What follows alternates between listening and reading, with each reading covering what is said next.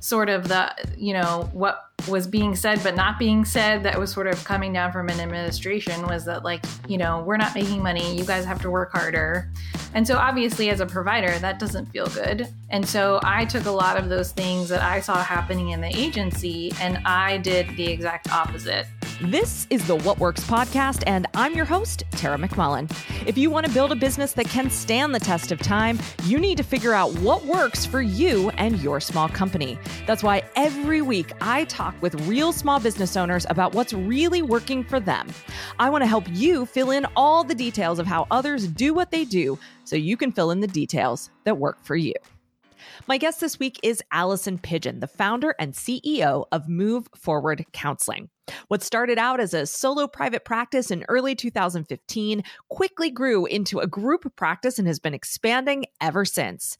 Taking what she learned from the traditional model of mental health care, Allison set out to create something different when she started her private practice. Her attention to detail to the whole client experience and treating her staff exceptionally well have created a reputation of excellence that is recognized by her community. In addition to overseeing Move Forward Counseling, Allison works as a business consultant for Practice of the Practice, and she's an adjunct professor at Immaculata University, where she teaches a graduate level course on the business of private practice. I wanted to learn more about how Allison makes a group mental health practice work and what her process for scaling such a high-touch service was. Allison and I chat about her strategy for bringing other counselors and therapists on board, how the financial model of the business works, and how she divides her time between counseling and running the business. We also discuss the common identity crisis that occurs as high-touch, service-based business owners scale their businesses.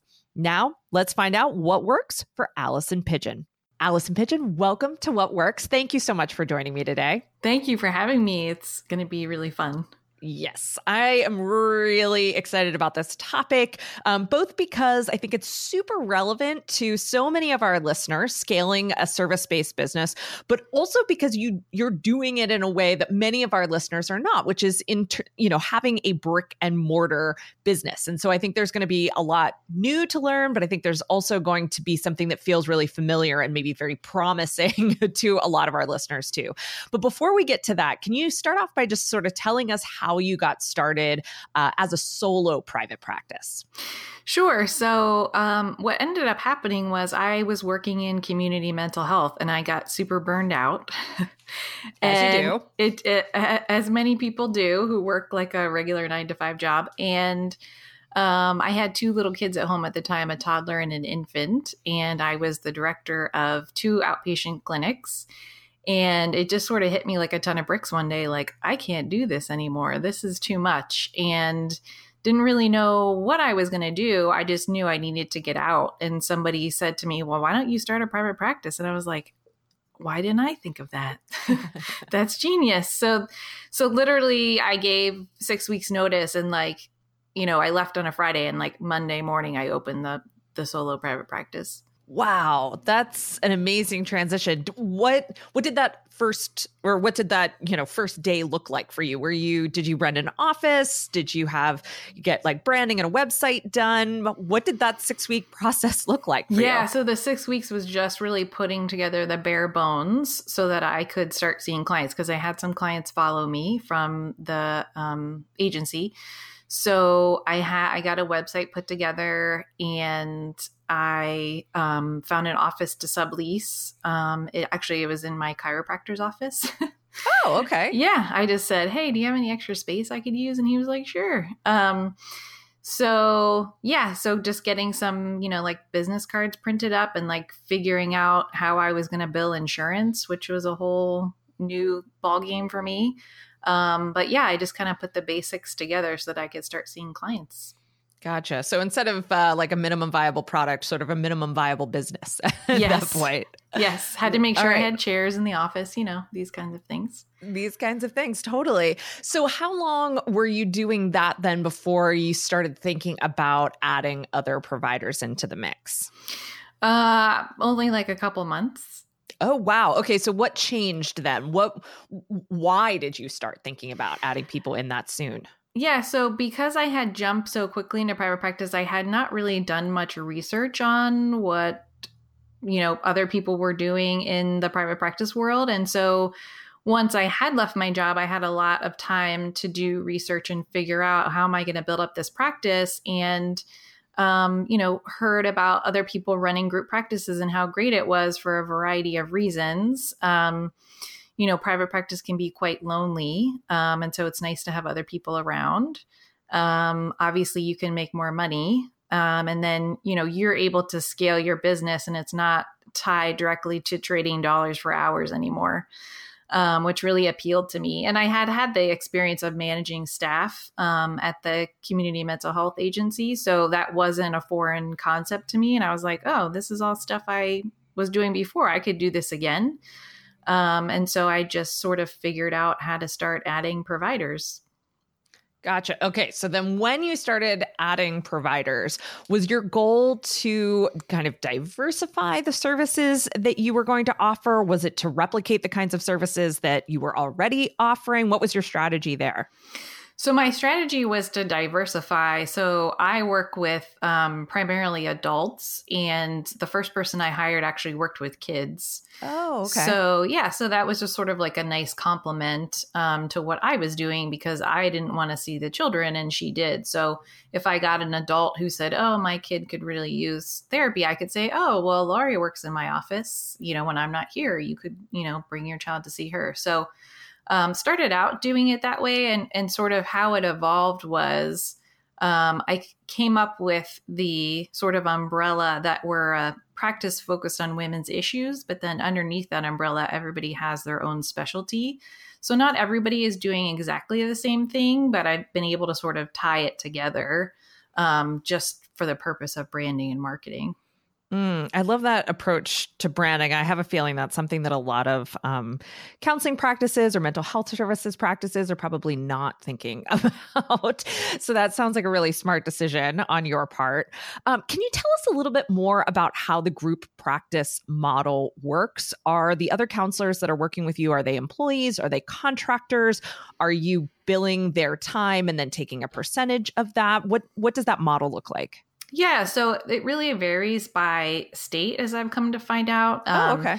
If, it's more common that practices are set up where everybody is a contractor versus an employee. And so in Pennsylvania, it's very common that group practices are set up where everyone's an independent contractor. So that's what I've done. And I've found that to be a really good model for a variety of reasons. So everybody is a contractor, my therapist, and also my assistants. And then we do like a split. So they get paid based on, the clients that they see. So they get 60% of whatever they bring in for that hour. And then 40% goes to the practice for overhead. Gotcha. So they're not paying rent or anything. It's just that clean split of the income that comes in. Right. Exactly. Well, that's very simple. I like that. Okay, so as your practice grew, and can you tell how many providers do you have now, and how long did it take you to get to that point? So right now, not including myself, there's 7 providers. Wow. Okay, and you've been in private practice for how long now? Remind me. It's about 3 years. Okay, wow. So that's pretty significant people growth, really, for a business like that. And you told me that, the culture, maintaining the culture of the practice as you grew was really important to you. And so I'm curious how, well, one, let's start with how you describe that culture. What is the specific culture of Move Forward? Yeah, that's a great question. So what I did was coming out of community mental health, and this is not, specific to the agency where I was at. This is, you could pretty much say this across the board, whether you're in Pennsylvania or anywhere else in the country. Community mental health tends to not treat their staff very well, in terms of there's a lot of demands about you have to see this many clients per week, and there's lots of bureaucracy and paperwork and different regulations you have to follow, and a lot of time that you spend doing things that aren't therapy. And so kind of the model that I saw from having that experience was like, as therapists, like we have to be martyrs, like we have to do what's best for the clients, like sort of the, was being said but not being said, that was sort of coming down from an administration, was that like, we're not making money, you guys have to work harder. And so obviously as a provider, that doesn't feel good. And so I took a lot of those things that I saw happening in the agency and I did the exact opposite. And so my staff, feels valued, they feel respected, they have autonomy and flexibility over their schedule, over what kind of clients they want to see. They're getting paid well so that they have time to take care of themselves and take care of their families. And so I really just thought through like, well, how would I want to be treated as a provider? Because, ultimately that's what I spent, 10 plus years doing. And so then it was really easy to kind of take that and, develop that culture in my own practice. And so, I think too, for the providers, like it's not necessarily about the money. And so I try to do other things to make them feel valued or taken care of. Like one of the things I started doing is last summer, I started buying like snacks and drinks to keep in the office so that they had things there to eat and drink when they were working. And like, it's amazing the feedback that I got from them about that. Like they love it. They were like texting me like, I love the guacamole and the chips, in the kitchen. Keep buying those, and so that was just really a cool thing to see, that like, you don't have to do some, huge thing. Like you don't have to give them like some bonus that's thousands and thousands of dollars. All you have to do is buy snacks for the kitchen and like, they're happy. That is such a good takeaway, I think. And even for those of us who are running virtual businesses and don't necessarily have a snack room, I think you can still take things away from that too. That, like you said, it doesn't have to be a giant bonus. It doesn't have to be a giant pay raise. It doesn't have to be some extravagant vacation policy. It can be something as simple as a snack or a card or a thank you or a shout out somewhere. And that makes all the difference in the culture that you're building. Let's shift gears a little bit and talk more about your role in the business at this point as well, in the practice at this point.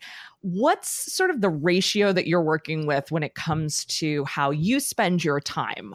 How much time are you spending actively counseling people now? And how much time do you spend actually running the business? Yeah. So last fall, I decided to make the decision to stop taking any new clients. And so the sort of amount of existing clients I had at that time, I'm just, finishing out with them. And so at this point, I have about 5 clients a week that I see. And it's hard for me to estimate how long it actually takes me to run the practice, maybe like 15 to 20 hours. And then the rest of the time I'm doing business consulting. Gotcha. So when you're spending that 15 to 20 hours working on the business or even managing the business, what are some of the things that you're doing in that time? Marketing, admin, what does that look like? Yeah, definitely driving some of the marketing.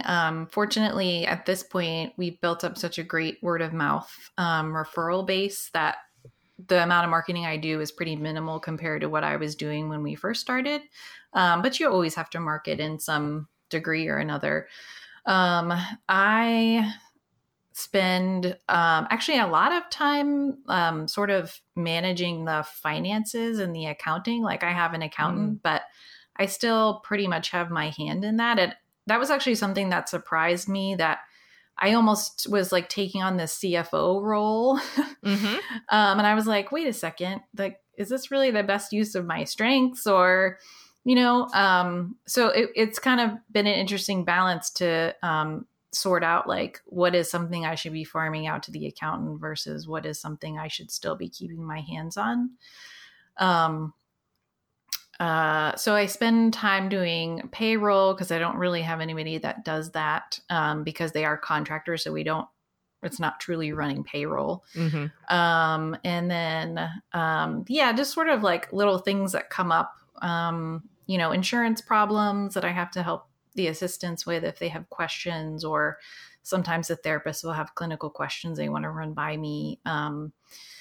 it's just kind of a smattering of a bunch of different things. And as the practice has grown bigger, I've actually tried to like gradually like pull myself out of more and more of those like day-to-day things. And so that whole transition isn't completely, I'm not completely removed from those things, but I'm always working towards like, how can I remove myself? Gotcha. I'm actually really intrigued by what you mentioned about some of the other providers having clinical questions for you throughout the week, just throughout the course of doing what they do. And that made me wonder how, in an office where it sounds like basically people are doing their own thing, right? This is what they got trained to do. They're Right. basically working for themselves since they're independent contractors. How much are you actively working on team building or skills development or just development of the practice people wise, or are you pretty hands off? So I would say that we do have a staff meeting once a month for an hour, where we're just mostly talking about like administrative related things. Like we're not talking about clinical things. And then I also have another system set up where we use what's called the 7 magic questions. I don't know if you're familiar with the book Playing Big by Kim Flynn. No. Yeah. So she, that book is great. I would recommend it to anybody if you're managing people or running a business in general. Definitely it would be worth reading. But essentially, there's like these 7 questions that she's developed that she uses to communicate with her staff. And so we have individual half-hour meetings with everybody in the office once a month. And then we have the big group staff meeting once a month. And so those questions are asked every single time. And that's actually going back to what we were talking about with culture. That's actually a big part of how the culture developed, because I felt like one really important thing was that we were communicating well with each other. And so part of the questions are like having some like hard conversations about like what's not working well, or like what am I, not doing as a boss that you wish I was doing.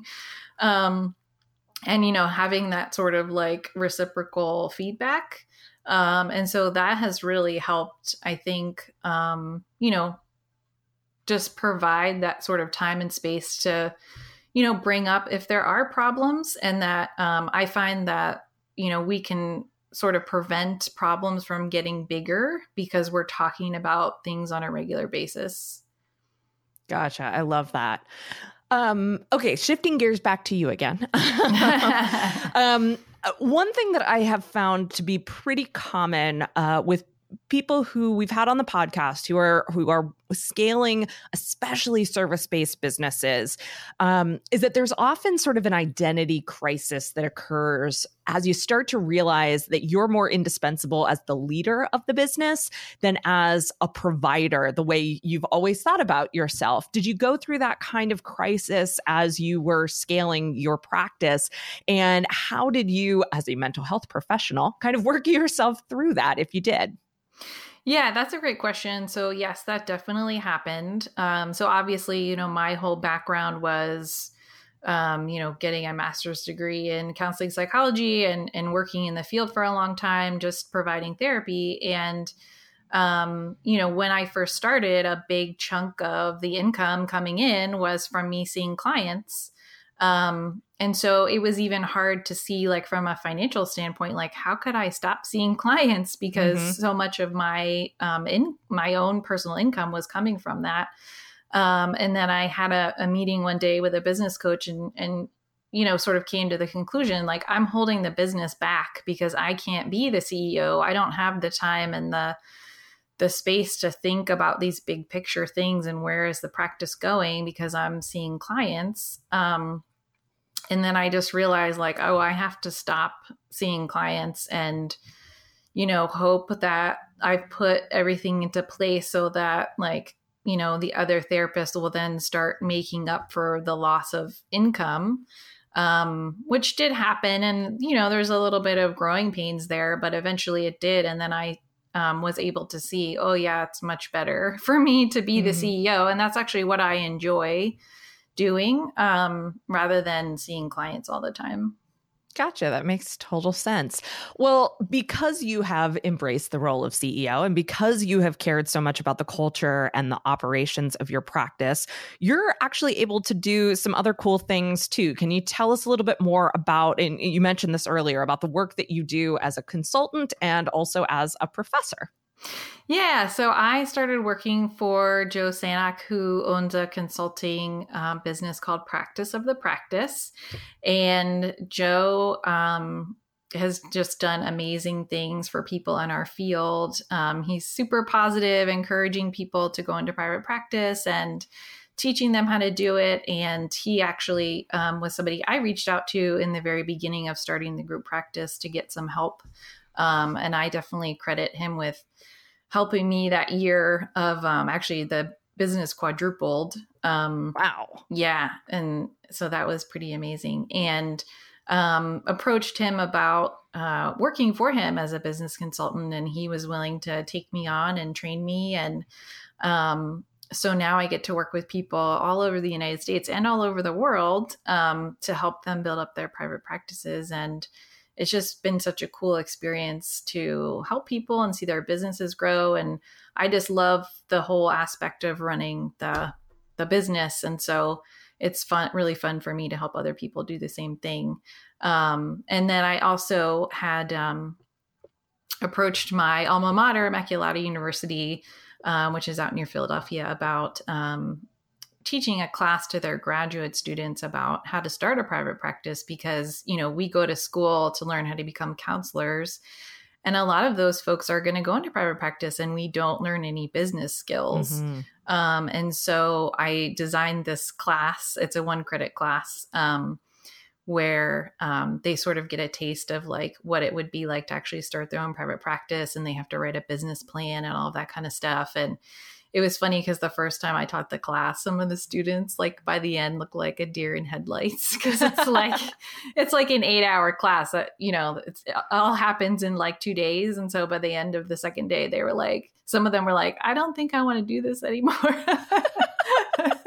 And I was like, oh no, that wasn't my intent. But I think it's good that they found that out before they actually, you know, jumped into it, or maybe they're just not ready to do it yet. But some of the students were like, yeah, this sounds great. I definitely want to do this. That's awesome.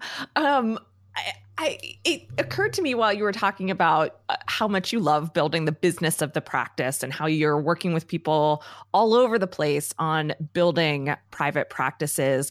I'm curious if you have a sort of a vision for what you want the business of mental health to become, you know, because you talked about how so much of the culture around working in mental health and working in kind of community-based practices is so poor, and that you in your own practice have a vision for something better. Is that something that you want to see ripple out, and what does that look like? Yeah, I mean, I think not to like totally get into the weeds about healthcare and specifically mental health care and just how things work with like insurance and the laws in our country and all of that kind of stuff. But, you know, I think a lot of it is driven by insurance. You know, a lot of people tend to use their insurance to pay for mental health care. And, you know, compared to other types of healthcare, mental health care is reimbursed at a very low rate. And so it is really hard as a mental health care business to actually turn a profit. I remember talking to my boss when I worked at the agency about, you know, sort of, I was interested in the business kind of at that time, and, you know, asking her about the ins and outs of that. And she said, the best that we can hope for outpatient is that we break even. Wow. And so obviously when you're running a small business, you don't want to just break even, you want to turn a profit. And, I've had to be very savvy when it comes to, running the business and looking at the numbers and deciding what insurance panels that we're going to be on, because, there's just some of them that don't even pay, enough to cover the overhead. And so I think, you know, what I would like to see is the demand is definitely there. Like people want mental health care. And I think there is a shortage because typically therapists do tend to be underpaid, especially when you compare it to like, how much school we have to go to and the degrees we have and all the work experience we have to have in order to be licensed. And so, I hope that there's more of that awareness that builds, and then ultimately like the insurance companies would have to be kind of the driver behind, just reimbursing better in order for, mental health care to be more accessible to people, but also, people in our field get burned out and they leave because, maybe they're just scraping by making $40,000 a year, seeing like 35 clients a week, and they can't do it anymore. Oh, I can't even imagine. Do you ever feel a sense of conflict around, having a drive for profit, wanting to turn a profit on your business while also being in a healing field? Because I know many of our listeners, who are healers, who are helpers in one field or another, often have that tension around making money doing what they're doing, or even making more money doing what they're doing. And it sounds like you have a pretty balanced view of that, but I'm curious if you ever experience that tension or conflict as well. Yeah, I mean, I think that comes up a lot because I don't know why there's sort of this culture in mental health of like, as providers, we're expected to like do a certain amount of pro bono work, or like we're expected to offer people like a reduced rate. And that's just like, like I don't understand where that comes from. Like I wouldn't go to my family doctor and say, I know you normally charge $100 an hour, but things are a little tight this month. Could I just pay you $25? Yeah. Like we wouldn't say that to a doctor, but for some reason in our society, it's okay to say that to a therapist. So, I certainly, if I had money to be able to offer people, a lower rate, I certainly would like to do that. But at the same time, like I see the budget, I see what's coming in and what's going out. And I just feel like as therapists, in order to do our best work, we have to be paid enough so that we can have time for self-care, so that we can, go get additional training, so that we can not have to work 2 jobs, so that, we can be fully present when we are at work doing therapy. So I just feel like, I see it sort of from that other side, and I see how, what we charge is not exorbitant. It's what it takes to run the practice, to pay my therapist well, and to have a little bit of profit left over at the end of the day. And so, I'm sort of happy to communicate, that's sort of my perspective on it. And not everybody would agree with me, but that's just sort of how I see it from my end. Sure. It sounds like profit is sort of part of the sustainability equation in what you're doing. And if we want people like you and businesses like you have to be around, profit has to be part of that, right? Yeah. Yeah. Oh, sorry. I was just going to say, I've seen other, what they appear to be successful private practices in our area close. And I know for a fact one of them closed due to financial reasons, like they just couldn't keep the doors open anymore. And so, that's something else I think about too, when I'm making decisions in the business related to finances, is that's a very real possibility. Yeah. Yeah, absolutely. Well, on a happier note, as we start to wrap up here, I'd love to hear what you have coming up next. What are you working on? What are you developing? Or how are you growing, move forward this year?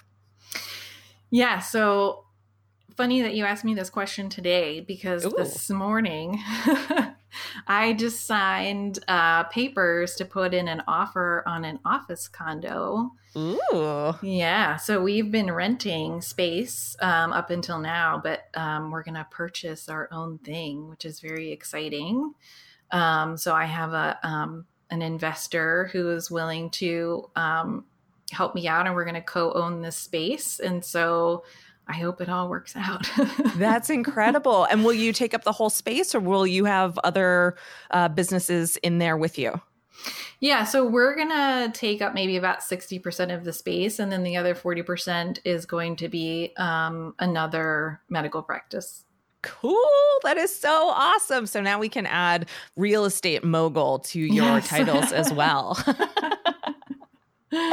Phenomenal. Well, Allison Pidgeon, this has been a great conversation. Thank you so much for kind of shedding the light on how scaling a mental health practice works, especially in the brick and mortar realm, and giving us just the behind the scenes look of what it takes to build a culture that works for everybody, you, your other providers, and of course, your patients as well. Thank you. Thank you so much. Find out more about Allison Pidgeon and Move Forward Counseling at moveforwardlancaster.com. What Works is brought to you by Co-Commercial. Okay, so what exactly is Co-Commercial? Co-Commercial is a social network, event producer, and support hub, especially for small business owners in the digital space. We know you want to turn the business you've started into something that will stand the test of time, provide for you and your family, and help your customers transform their lives or work. We connect you to people who get the obstacles you're facing as an entrepreneur. We produce events to educate, connect, and inspire you on your journey. We're a community of business owners who help you find creative solutions to your unique challenges without reinventing the wheel. Here's how it works. Step 1, join Co-Commercial. Step 2, share a challenge, obstacle, question, or setback you're currently facing in your business. Step 3, get personalized answers from a diverse community of experienced business owners. Step 4, never waste time on Google or Facebook trying to find answers for your business again. We're not another online course. We're not a free group where you get lost in a sea of self-promotion. We're not a cut and paste template for doing business online. And we're not aiming to teach you 100 new things you don't have time for. We're here to support you on your journey. We help you get back on track and back to running, managing, and growing your business as quickly as possible. No fluff, just personalized, just-in-time answers to your biggest and smallest questions. Ready to give it a try? Request your invitation to the network today. Go to cocommercial.co. That's cocommercial.co. That's it for this week's episode of What Works. If you love getting a behind-the-scenes look at how real small business owners are making it work, please subscribe on Apple Podcasts or wherever you enjoy listening. We also appreciate you leaving a review and sharing the podcast with your friends or colleagues. What Works is produced by Rosie Medius and edited by Marty Seafeld. Kristen Runvik prepares our show notes. Our opening music is by The Shrugs, and our ad music is by Marley Carroll. Tune in next week for another look at how small businesses actually work.